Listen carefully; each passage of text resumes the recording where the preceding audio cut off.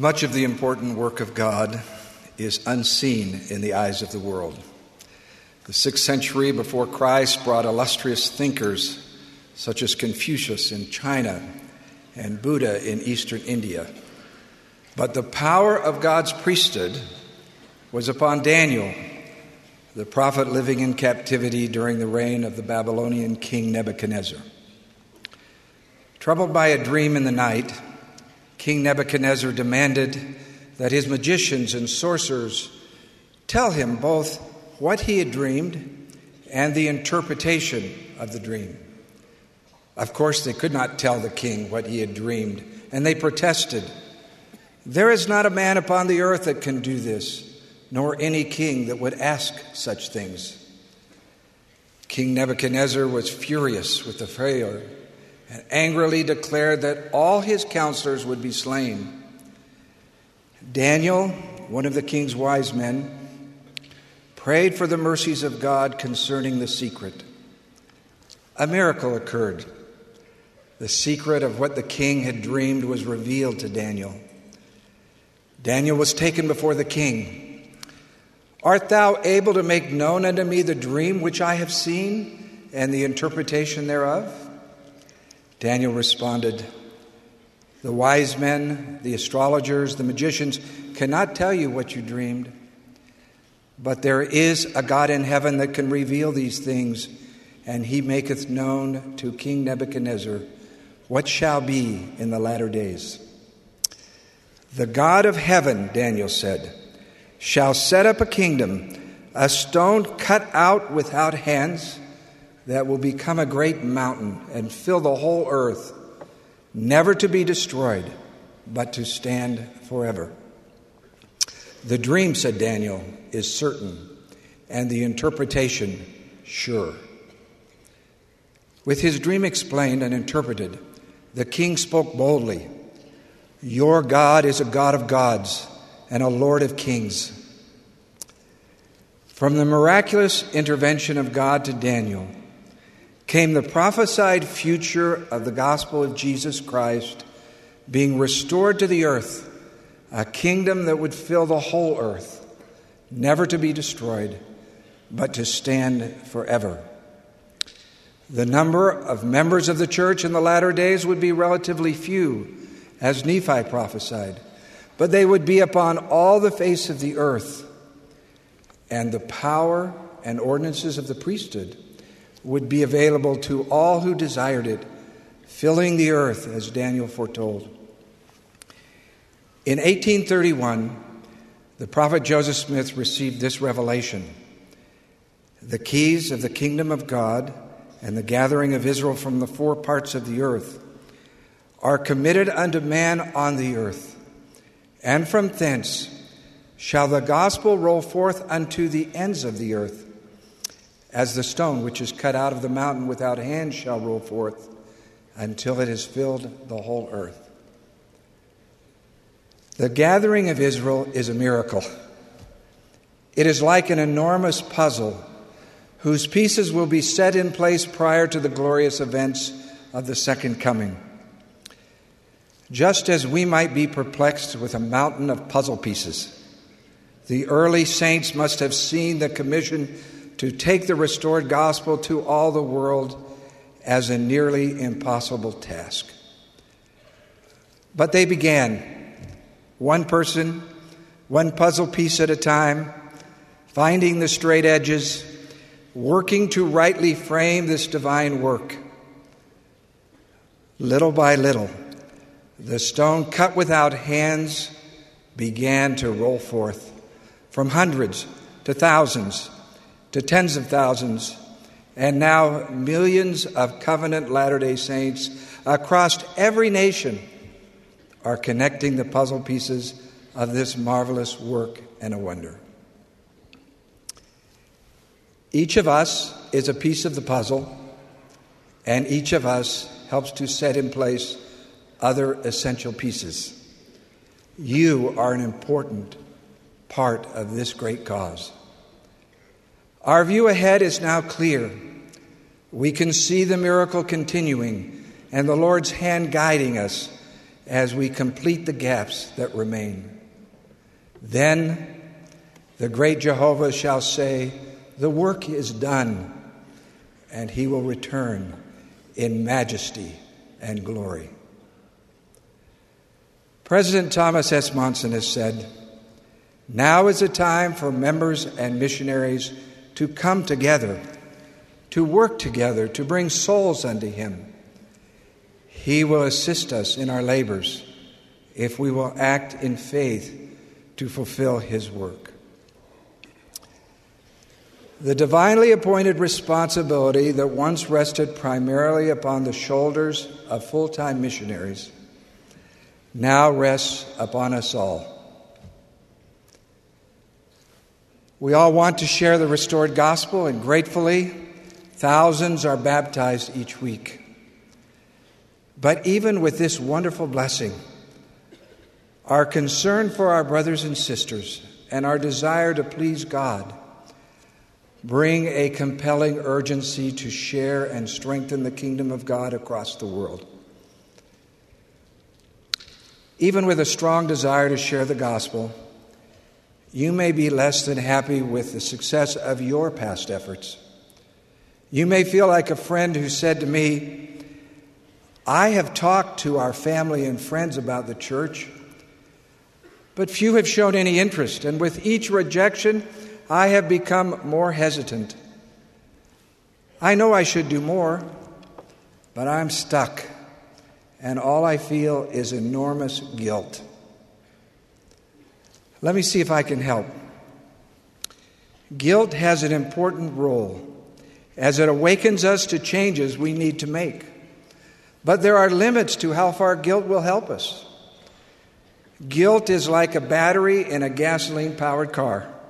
It can light up the car, start the engine, and power the headlights, but it will not provide the fuel for the long journey ahead. The battery by itself is not sufficient, and neither is guilt. I suggest that you stop feeling guilty about any insufficiency you think you have in sharing the gospel. Rather, pray like Alma taught, for opportunities to stand as a witness of God at all times and in all things and in all places, that others may be redeemed of God and be numbered with those of the first resurrection and have eternal life. This is a much stronger motivation than guilt. To be a witness of God at all times and in all places reflects both how we live and how we speak. Be open about your faith in Christ. When the occasion presents itself, speak of his life, his teachings, and his incomparable gift to all mankind. As President Uchtdorf said a few moments ago, share the great plan of happiness as found within the Book of Mormon. He has given us this promise: "Whosoever shall confess me before men, him I will confess before my Father in heaven."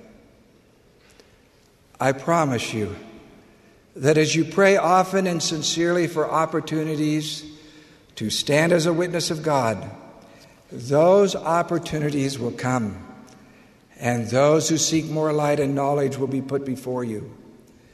As you respond to spiritual promptings, the Holy Ghost will carry your words to the heart of another.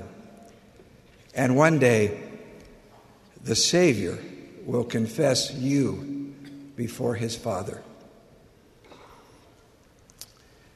The spiritual work of helping someone come into the kingdom of God is a group effort. Enlist the missionaries as soon as you can and pray for heavenly help. But remember, the timing of another's conversion is not fully up to you.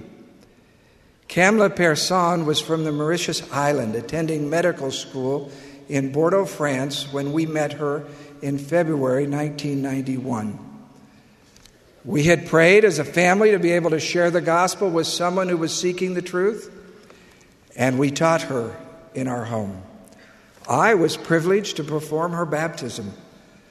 But we were not the most significant influences in Kamla joining the church.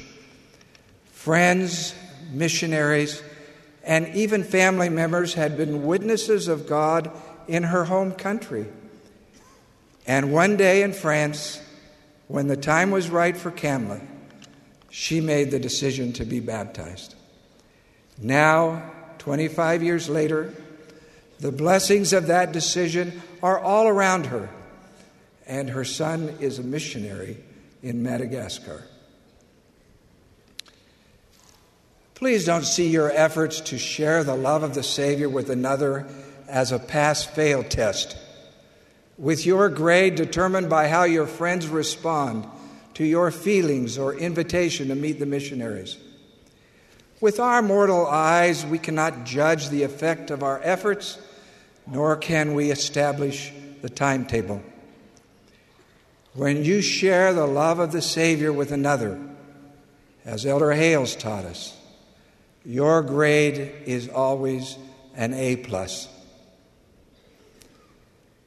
Some governments have restricted the work of missionaries, leading our noble members to show even greater courage in being witnesses of God at all times and in all places. Nadezhda from Moscow often puts the Book of Mormon in a gift box with lots of candy packed around it. I tell them, she said, that it is the sweetest gift I could possibly give them. Shortly after being baptized in Ukraine, Svetlana had the impression to share the gospel with a man she frequently saw on the bus. When the man got off at his stop, she asked, "Would you like to know more about God?" The man said, "Yes." Missionaries taught Victor, and he was baptized. He and Svetlana were later sealed in the Freiburg, Germany temple. Be careful. Your blessings may come in unexpected ways. 7 years ago, Kathy and I met Diego Gomez and his beautiful family in Salt Lake City. They attended a temple open house with us, but graciously declined our invitation to learn more about the church. This past May, I received a surprising telephone call from Diego. Events in his life had led him to his knees. He had found the missionaries on his own, taken the discussions, and was ready for baptism. On this past June 11th, I walked into the waters of baptism with my friend and fellow disciple Diego Gomez. His conversion had its own timetable and came with the help and support of many who reached out to him as witnesses of God. To our amazing youth and young adults across the world, I give a special invitation and challenge to be witnesses of God. Those who surround you are open to spiritual inquiry. Remember the puzzle? You do not come to the table with empty hands, but with technology and social media at your command. We need you. The Lord needs you to be even more engaged in this great cause. The Savior said, "Go ye therefore and teach all nations, baptizing them in the name of the Father and of the Son and of the Holy Ghost." It is not by chance that you live in Africa, Asia, Europe, North, Central, or South America, the Pacific, or another place in God's world, because the gospel must go to every nation, kindred, tongue, and people. The God of heaven has set up a kingdom, a stone cut out without hands, that has become a great mountain and is filling the whole earth, never to be destroyed, but to stand forever. The dream is certain, and the interpretation sure. I close with the words from the Doctrine and Covenants. Call upon the Lord, that his kingdom may go forth upon the earth, that the inhabitants thereof may receive it, and be prepared for the days to come, when the Son of Man shall come down from heaven, clothed in the brightness of his glory, to meet the kingdom of God on the earth. In the name of Jesus Christ, amen.